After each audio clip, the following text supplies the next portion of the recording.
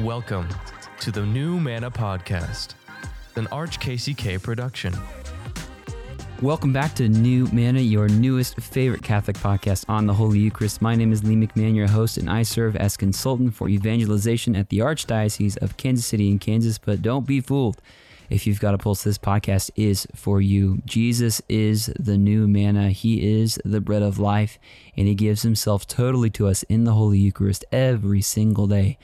Thank you for tuning in today. Thanks for everybody out there who's left a review on Apple Podcasts or Spotify. You're helping us get the word out that Jesus is alive, that he's about a good work, and that he is truly present, body, blood, soul, and divinity in the Holy Eucharist. So thank you to everybody who has done that. And if you haven't, don't worry, there's plenty of time for you to do the same. Just don't do it while you're driving.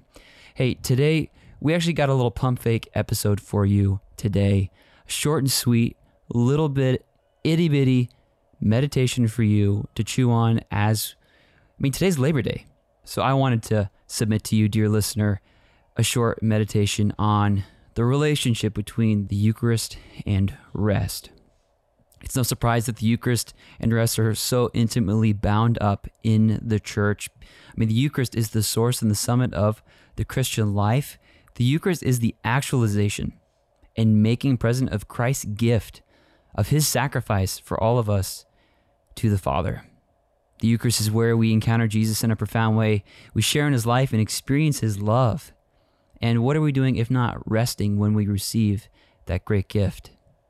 The Eucharist is the bread of heaven, the pledge of eternal life, and the food that satisfies our deepest hunger. So rest, especially on the Lord's Day, has a significant, special importance in the context of the Holy Eucharist. Sunday, like the Jewish Sabbath, is meant to be a day that heals our relationships with God, ourselves and others, and through that, with the world. The Sabbath is the day of the resurrection. It is the first day of the new creation, and being Catholic, being Christian, incorporates the value of relaxation and festivity at the same time, recognizing the importance of contemplative rest. Like, what is this?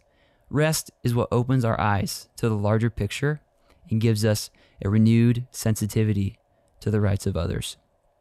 The Eucharist and rest are interconnected in that the day of rest, centered on the Holy Eucharist, sheds its light on the whole week and motivates us to greater concern for nature and the poor.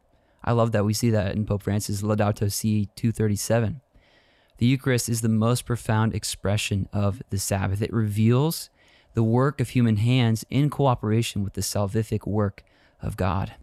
It is where we see most deeply and profoundly the transformation of bread and wine into the real presence of Jesus Christ. Rest is an essential aspect of the church's life and strength, with prayer being the wellspring of the church's life and the source of her strength in bearing witness to the risen Lord. So, whatever you do today, live life in such a way that gives life to those in your life. Moms, dads, roll around on those floors with your kiddos and put the phone away. Grandmas, grandpas, find a way to do the same. Take a walk, get out and about, and recreate the face of the earth. So get out there and do nothing. Just kidding. Get out there and recreate the face of the earth. We've all got a job to do, and sometimes that means just taking a breath and thanking God and resting in his presence. So whatever you got today, whatever it is that you're able to give to the Lord, just give it to him, and he'll bless the rest. This has been New Manna. We'll see you next week.